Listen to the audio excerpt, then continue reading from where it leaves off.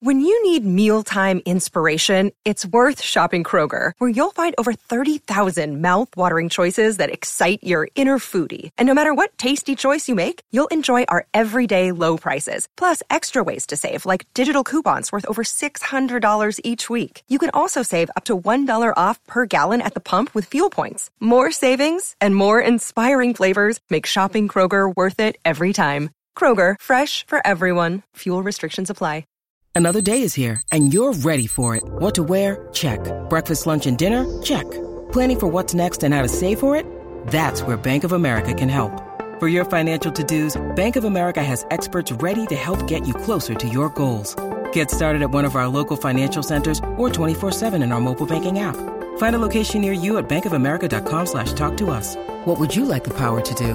Mobile banking requires downloading the app and is only available for select devices. Message and data rates may apply. Bank of America N.A., member FDIC. All right, and welcome to another episode of Unchained with Patrick Royce. And Patrick, it's gotten so bad that I spent Saturday and Sunday raking the yard. Yes, you did. And I've got blisters to prove it, Pat. And a very nice fella who brought you over a six-pack of Red Stripe, pounded on the door, and all he could hear or get a response from was the dog, who was very upset that this guy was outside the door. But I never suspected you were doing yard work. So I figured you might have been on a long walk with the bride or something, because it was such a gorgeous day. Man, it was a beautiful weekend. Would have been a great weekend for ball. And I saw Phil Miller pointed out that the Giants would be, if we were playing, would be in Target Field for the first time. Mm-hmm. I did not realize that they were the only team that hadn't been here. The team that almost came here in what, 58? 58, yeah. They were St. Louis Park, right? Yeah, they were going to build their own ballpark out by, of course, Mets. That had happened earlier, because Mets Stadium, that was being talked about in the early 50s. They owned that land. They bought that land with the idea.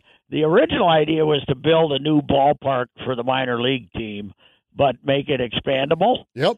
So, but then it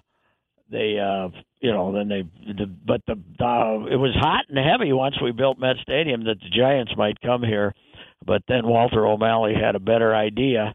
Horace, you take San Francisco, which is a nice little town that has some interest in baseball, and I'll take Los Angeles and have the greatest gold mine in the history of sports. So once again, Horace got out-shuffled by Walter O'Malley, but worked out for everybody, and we had to wait only 3 years after not that long, yeah. 61. Do you realize that when the Milwaukee Braves came to Milwaukee in 1953, that put the total number of towns with Major League Baseball at 11? Wow. You had 3 in New York, yep, 2 in St. Louis, 2 in Chicago, yep, 2 in Philadelphia, and 2 in Boston. So what do you think the thinking was, having 2 teams in Philadelphia and St. Louis? Well, when they first started, it was travel, basically. The Pacific Coast League, there was a Pacific Coast League, and they were like their own major league. They didn't care. I think if you go back and look, there's some seasons when they played 190 games. Oh, you're kidding me. Because of the weather. They just played all year, and it was up and down the West Coast, and it was like this foreign land. And then in the American Association, of course, which we were in all those years, was the Midwest League, but we were never considered to be outposts that could support Major League Baseball.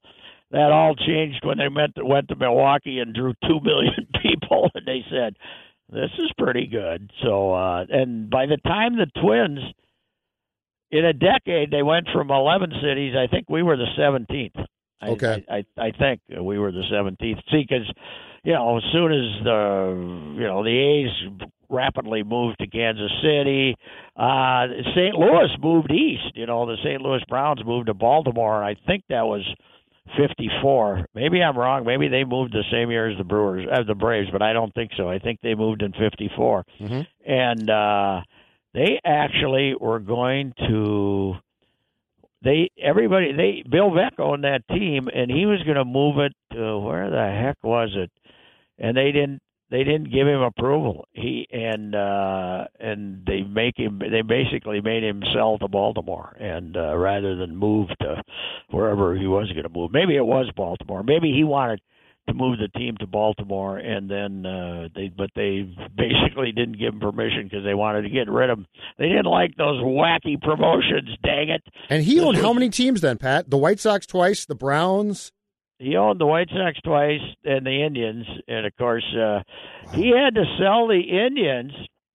1948 they became the first ever team to draw 2 million people, Cleveland, and it was they had great teams, but he had to sell because of a divorce. His first wife was divorcing him. I believe that. Wanted half. And so basically that's why he had to sell the Indians and then ended up with the Browns, which was a bad trade for a fellow. No doubt about that, because I don't think, I'm not smart enough to know, but I don't think there was ever a period where the Browns weren't the poor cousins, The difference between the Cardinals and the Browns was always greater than, for instance, the Red Sox and the Braves, or the A's and the Phillies. In fact, I think the A's were the kings of Philadelphia for a long time, of course, and then somebody had to go eventually there. But yeah, it's you go back and look at it, it's astounding. I mean, when Milwaukee got baseball, our arch rivals, Wisconsin. Yep. When Milwaukee got baseball, we were excited. We were happy. We went down there, Mom and Dad and the 3 kids would get in the station wagon and go down there and pony it up and stay in a hotel for $8 and buy tickets for $2.50 and be really excited. Did you go? I once got on a bus as about a 10-year-old kid in Fairmont and the Fairmont radio station did Braves games. Yep. And they were sending a bus, and my old man got me a seat on the bus, and I bussed over to County Stadium. I was the only, by myself, I was the only, there were some other That's kids. great. At about 10, yeah. Went over with the delegation from Fairmont. It probably was about, I might not have been 10 because it was 54 or 5, and I was, my birthday was in October, so I might have been 9. But yeah, I mean, man, I wanted to see the Braves because in the afternoon they played a lot of afternoon games because of groups coming in that wanted to then get on the they'd get on the bus at 6 a.m. and and they wanted to come back. They didn't want to. They had just busloads of people coming from all over the Midwest, so they played a lot of afternoon games. And we used to be able to get the Fairmont station in Fulda in the afternoon, but not at night. In fact, they might have been they might have signed off. I don't know. They might have been one of those daytimer. Yeah, it might have been a daytimer, but we were big into Braves. They had 2 great announcers too, Earl Gillespie and Blaine Walsh. Back in the days when you just had professional announcers, but they were rather famous, and that changed. That changed the whole concept of baseball when people flocked to County Stadium. Of course, their first year there, they were just a little over 500, but they had Matthews and Aaron and Spahn, and then they got Burdette, and I mean they were great. They never had a losing. They were in Milwaukee 13 years and never had a losing season. Who owned them? Do you remember? Yeah, Lou Perini, and he moved him out of Boston, and then Milwaukee, the attendance, they spoiled them with attendance, and the attendance started to slip, but basically TV was starting to have an impact, and he moved in TV and radio rights, and he moved to Atlanta and, became the team of the South, because before that, the team of the South was the St. Louis Cardinals. All across the South, all those radio stations from Louisiana to North Carolina had the KMOX network. Cardinals network was enormous. I mean, just throughout the South, it was Cardinals, and Cardinals were your team too, right? Yeah, well, because of KMOX, I could listen to them at home. You could listen to them. They had the big booming 50,000 watt signal, and in Fulda that came in as easily as WCCO's 830. The KMOX 11 watt 30 was it 11? No, not 1130, 1120 maybe. 1120, like I think. That. Yeah, that sounds but right. It was like they were broadcasting from Worthington. It was great. It was a clear signal, and it was I listened to them every night. So that was Jack Buck, Harry Carey, and Garagiola? Jack Buck was the third stringer. Harry and Garagiola were the normal team, but if one of them was missing or they thought they'd worked if Harry was hard, on a bender? Yeah, Jack Buck was the backup, yeah. And then Harry got fired because of, I believe it was Gussie Bush's daughter-in-law that Harry had a little bit of a fling with and cost him his job. That's around the time that Harry got hit by the car in the freeway, right? Hit by a car, yeah. That woman, I believe, that he was visiting, and his retelling was Earl Weaver's ex-wife, if I'm not mistaken. Oh, okay. I didn't know that. But that's what he told me. I got a column in my archives that's fantastic from my St. Paul days on Harry that he got. It's raining, and he used to. I think it was the Chase Hotel, and he had a key to get in the back door, so he'd meet his young ladies at the he'd hustle up, and he'd just come in the back door and go up. But he parked across the street, and it's down there by the river in St. Louis, that big wide highway. Yep. But it wasn't as wide then, but it was 4 lanes, and it was a rainy night, and he was scampering across there. He moved fast when there was a lady waiting, and he got hit by a cab. And the guy, and he always said, the cab driver looked up and said, "It could be. It might be. It is Harry Carey." And he broke both legs. Yeah. And he got the hell beat out of him. And the other part of the story, I don't know if this is true or not, is so he's along. I think this is like right at the end of the season, whatever year it was. And so he's got this long recuperation, and he's spring training. He's, getting wheeled up to the booth to do his games and stuff, and then he walks. Opening day, they have him. I think they're having him. I don't know. They're honoring him because he damn near died and bled to death, and he gets out there. And with his crutches, and then he throws the first one away, and he throws the second one away, and he starts walking around, and the crowd goes nuts. And Harry was back. I'm sure you doubt that Harry would show some showmanship on that. Yeah, I'm shocked by that story. Oh yeah, he was a beauty. I'd love to know how the year went that Harry worked for Charlie Finley in Oakland. That's got to be the greatest. Man. Yeah, I'm sure they got along great, don't you think? I would think so, yeah. Yeah, I just don't think he didn't like freezing to death and, in Oakland and where with a second team in town, although they were good. I mean, were they good when he went? No, not yet, I don't think. Right around the time they started to get good, I think. Yeah, I think so. And then he had a chance to go to Chicago, and he wasn't going to pass that up. I've told this before, but I'll never forget when the White Sox fire him and the Cubs hire him about 3 days later, and I get him at the pump room. I called the pump room is Harry in there having lunch? And they said yes. And I said, tell him Patrick Ricey wants to talk to him from Minneapolis. I mean, he just knew I was Pat from Minneapolis. I'm sure he didn't know my. So they take the phone to back in the days of, you see in the old Hollywood movies, they take the phone to the phone booth, to the booth that he's in, and they plug it in. Plug it in, yeah. Plug it in. And I interviewed him there, and that's what he gave me the quote. Joe McConnell couldn't sell a Budweiser to a man crawling across the Sahara on his belly, or something like that. He couldn't sell a Budweiser to a guy dying of thirst in the Sahara. He said something like that. So anyway, it all worked out for Harry. Announcer trash talk. We need more of it. Oh, yes, we do. Yeah, we do. Harry was the greatest. Oh, he was. There's no doubt about it. I mean,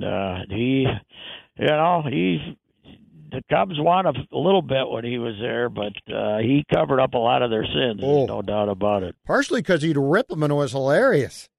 Oh, yeah. You know, there was none of this homer. I mean, he was, but he'd kill them, too, if they didn't play well. Which oh, yeah. Didn't. Yeah, he was, he didn't care. I mean, him and Pearsall is the greatest announcing team in the history of sports because they were both nuts. You know, when Harry's the sane member of the booth, that's quite a... What was your line to Harry in the Met Stadium press box? When with Pearsall? Stu Thornley was crawling up the left field foul pole, and I went over there and opened up the booth and said, Harry, get Pearsall back in the booth. And about 2 minutes later, Pearsall comes charging into the press box. He's going to beat the crap out of me. He didn't like jokes about him being insane, even though he was insane. That game still, June of 77? Yeah, my greatest regret in life is that I wasn't old enough to go to that game. Yeah. Well, 1912, right? Wasn't it 1912?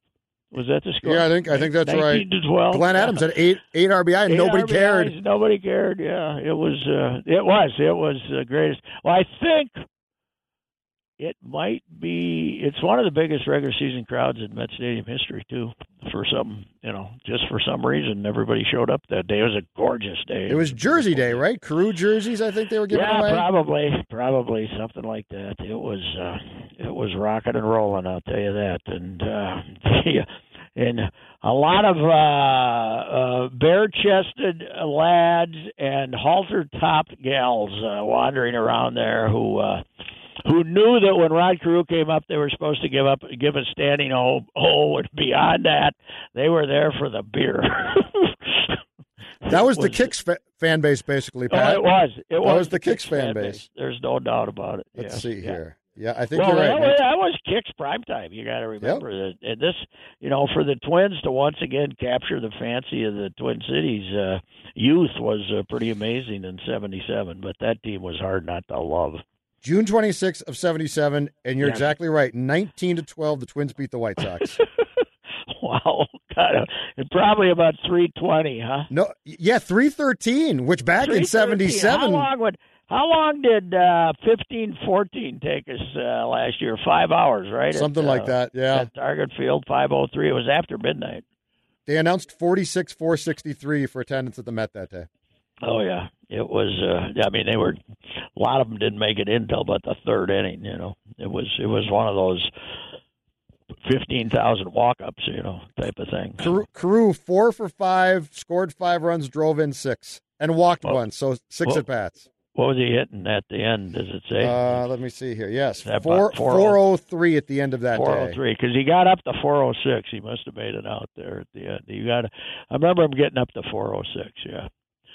And Addy knocks in 8, and nobody paid any attention. He was a great guy too. He was the Dodgers pitching coach for a while now. He was that. His nickname was Hit and Bitch. Those were the two things he could do best. Everybody called him Hit and Bitch. Oh, that's great. I don't even know I don't think I ever used that in print, but back then I could have. I was going to say, in St. Paul, you could have definitely gotten that one through. Yeah, could have been a lead. Wouldn't have been a problem at all. Yeah, but the poor guy drives in 8 runs. Nobody gives a damn. No, yeah, that was fantastic. So I got a question for you. Yes, sir. As we have virus paranoia here, is anybody concerned that every street in the Twin Cities is being repaired by construction guys who are out there standing next to each other, sweating and breathing hard, and you can't go anywhere in Minneapolis without running into streets being repaired everywhere. We're not worried about filling potholes is essential work then, right? You know what? God bless them. This is the time to do it. I'm perfectly happy if they're going to do it now. Let them do it now. I'd much prefer that to them coming back out when we're all trying to drive around, hopefully in a month. Yes, well, it's been great for traffic. There's no doubt the pandemic has been great for traffic. Downtown, but I do find it hilarious. Yeah. I saw a bunch of them today, kind of standing there thinking, can we get another hour out of fixing this hole, or do we have to go find a new one? And there's about 4 of them sitting there looking at whatever patchwork they're doing, and I just find it humorous that we're not. We won't let 2 kids play horse in a Minneapolis park, but on the street next to them, we can have 14 guys in a 30-foot area. Fix them all now, baby. Get them all fixed now. Yes. Get out of my way after that. No, I'm for it. Shula, you never got to deal with Shula, huh? No. In fact, he retired when I was probably a teenager. Yeah, that's right. He was, he did. He didn't coach beyond early 60s, maybe. Age-wise. Yeah, he's probably been done for 25 years. Hey, Pat, did Jimmy Johnson replace him in Miami after Jimmy left the Cowboys? I don't. Is that right? Maybe he did. I saw your tweet. I saw your tweet. I started out. It was Dave Craig. Dave Craig was one of the most amazing stories in football history. The Kreig went to Milton College, which no longer exists, a town of 5,000 over in eastern Wisconsin. And in fact, he got signed as an undrafted free agent in 1980, and the school folded 2 years later. It went out of business.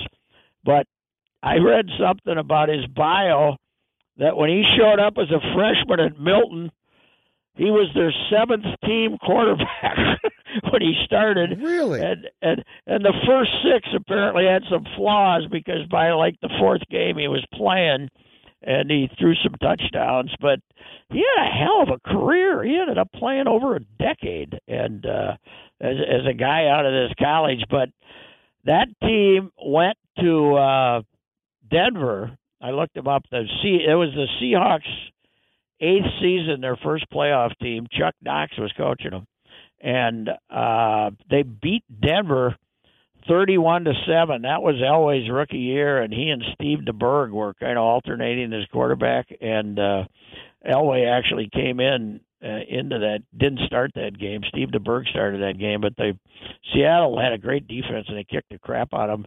And then they went down to Miami, and Miami was like a number 1 seed or number 2 seed. They had the same record as Pittsburgh. I looked it up, 12-4,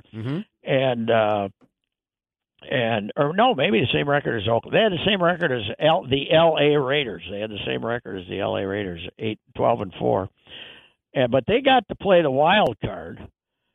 And even though they were the 2 seed, and L.A. Raiders played Pittsburgh, the 3 seed, even though they were the 1 seed, which I don't understand how that worked. But anyway.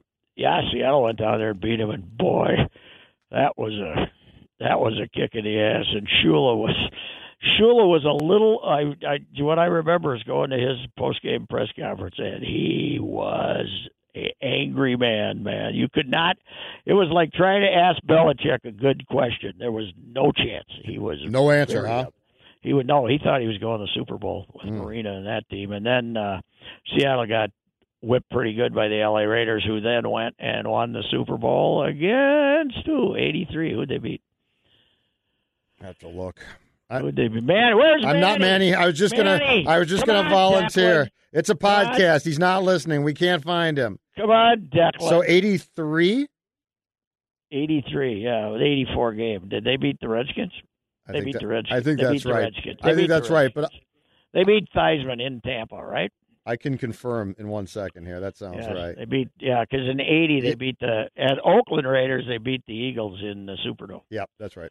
In 83 they beat, but everybody thought, I think Washington was favored in that game. I remember Theismann throwing an interception early in that game. My favorite Super Bowls I ever covered were the ones that had the Raiders in them, because them boys could fill up a notebook. They were all lunatics. It was great. And they love that stuff, right? Oh, God, they didn't. There was no attempt by the Raiders, Davis's PR guys or anybody, to shield anybody from anything. They weren't standing there trying to block you from getting a good quote? Say anything they wanted to. It was brilliant. Lester Hayes, who stuttered like crazy, Yep. But you'd had to wait for him. He'd get very upset if you tried to help him out. But he was hysterical when he finally got to his point, and they were all like nuts. It was. He's the one that hit Sammy White, right, and knocked his helmet off. Was that Hayes? Probably. I think it was Lester Hayes. Hayes was. He's got to be in the Hall of Fame, doesn't he? He was fantastic. He'd be thrown out of the league now, Pat. Oh yeah, they had a bunch of them. I mean, they would. Jack Tatum was the worst. He was. Jack Tatum's the guy that. Who's the one? Who's the one that had him cut his finger off so he could keep playing? That was Ronnie Lott for San Francisco. Ronnie Lott from San Francisco. I don't think that's happening anymore.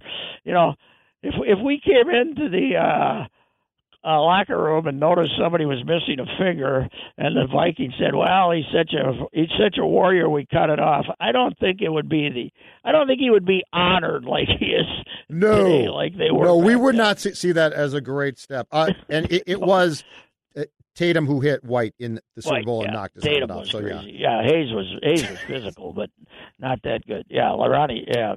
I mean, they were all nuts back then. The cheap shots are amazing. Hey, I wanted to, one thing I wrote down a note, LaBelle we did this little thing last week in the Strip. Readers wanted stories, anything to fill space, I guess. Yep. And LaBelle did a piece about the Eric Fox home run. Yes. And it reminded me again, I covered the World Series that year. Mm-hmm. Not the World Series, All-Star game that year in San Diego. And, it was played on July 14th, and this was when you could go down on the field and watch BP. Yep. This is pregame BP, not the day before BP. It's pregame BP, and I'm down there, and Fragosi's managing the Phillies and coaching the National League, and he waves me over, and he said, "Everyone I talk to says that club of yours is playing better, that this is a better team than they won the World Series with last year. They're playing better. Mm-hmm. They never give away a run. Their fielding is the best anybody's ever seen. Smiley's great, replacing Morris. The pitching's good. That club, and I looked it up. They were." They weren't they didn't start great, but they were 18 and they'd won 18 out of 22 going into that All-Star game, and they were in a battle that year with Oakland, of course, and this was the 14th of July, and the Olympics in Barcelona started the 23rd or something like that. Mm-hmm. I don't know, maybe the 25th. So I left like a week later for Barcelona for the Olympics. And this is the pre-internet days, and that was like and it was the only way you found out how the Twins came out. Basically, was I guess maybe you could look at the wire. I don't know, but I was working these long days and not able to follow it. So it took me about 3 days to find out they got swept by Oakland and were going in the tank, and this guy nobody had ever heard of hit a home run. But I was there. I came back. Yep.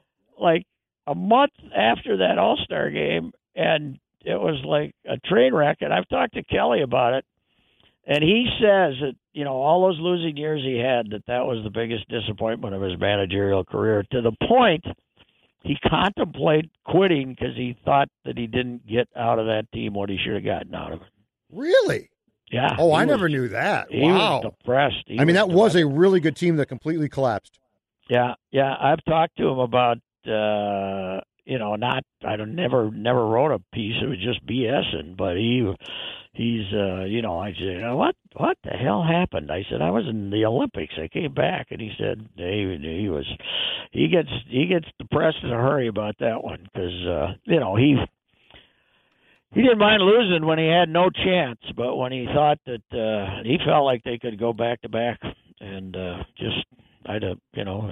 hit the wall. I don't know what happened to him. I remember in June of that year, in '92, Pat, thinking that was easily the best Twins team I had seen in my lifetime up to that point.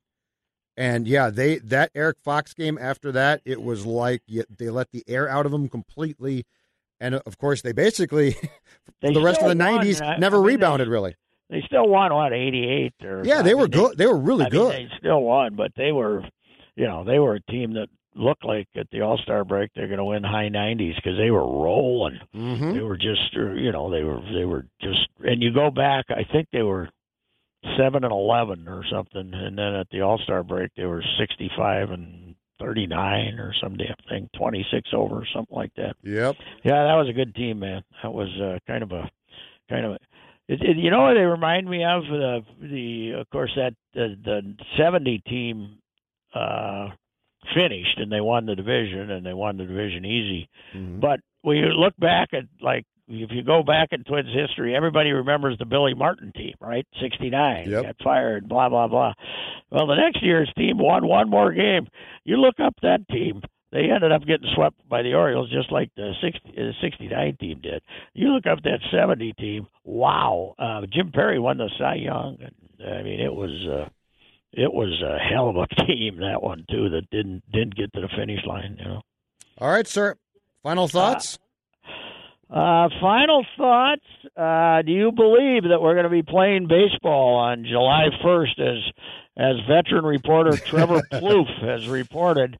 I was telling Declan that there's a story today on a farm. Was it a guy who used to play for the young guy, a Latin kid who played for Oakland, was it? I think, I don't know. I saw Bob Nightingale's tweet on it.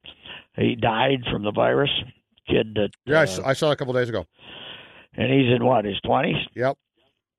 Yeah, that might delay things a little bit. I don't think we're playing July 1st. I think it's a nice thought, and we certainly need nice thoughts right now, but I think the odds of us playing on July 1st are probably very small. But, that's probably they've gone through so many concepts now that yep. I don't know if you want to read the pessimistic stuff, if it's going to be worse in the fall, what's the object of anybody trying to do anything, Yep, it's unfortunate, but you're right. All right. Well, pray for our construction workers because nobody cares that there's 5,000 Fix those roads, man. Fix those roads. Just don't go play horse. Don't be a 18-year-old kid playing horse. Jacob Fry doesn't want you to do that. All right. Talk to you. Bye. Goodbye.